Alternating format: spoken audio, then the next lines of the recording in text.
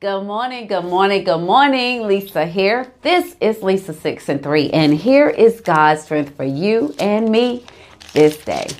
Our scripture reading is coming from 2 Kings 5, 10, and 14. Let's go.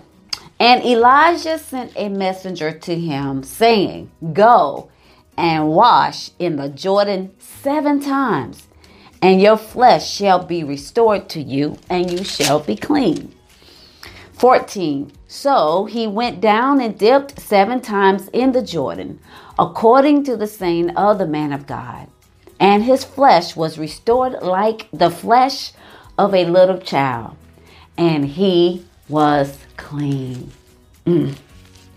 This is the story of Naaman being healed from leprosy. Now, I don't even know why. The Lord took me to the scripture this morning. But this is where I landed. And as I was reading this story, I was thinking about the time that my foot, it's been some years ago, I was having problems with my feet. I could barely walk. Every time I took a step, the bottom of my feet would sting. And the Holy Spirit led me to get salt and the miracle oil and mix it all together and then put it in my foot spa thing and soak my feet 7 days. And by faith, I soaked my feet every morning, and I prayed and I believed and thanked God for my healing. And thanks be to God, I was healed.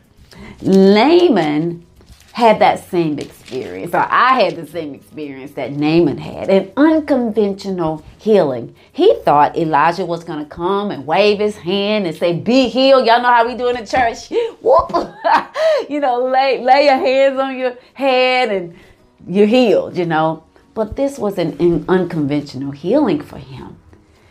And he had him go into a dirty place for his healing. It's like, why I gotta go down there to get my healing? But he was obedient, and he did what the man of God said. He dipped 7 times in that nasty water, and the Lord restored his flesh as a child. Today's strength. Don't be afraid or be hesitant to get your healing in an unconventional way. Now, your healing may not be from sickness. Your healing might be from some people. You know what I'm saying? Your healing might even be from yourself. Some things you need to throw and take it to the Jordan River.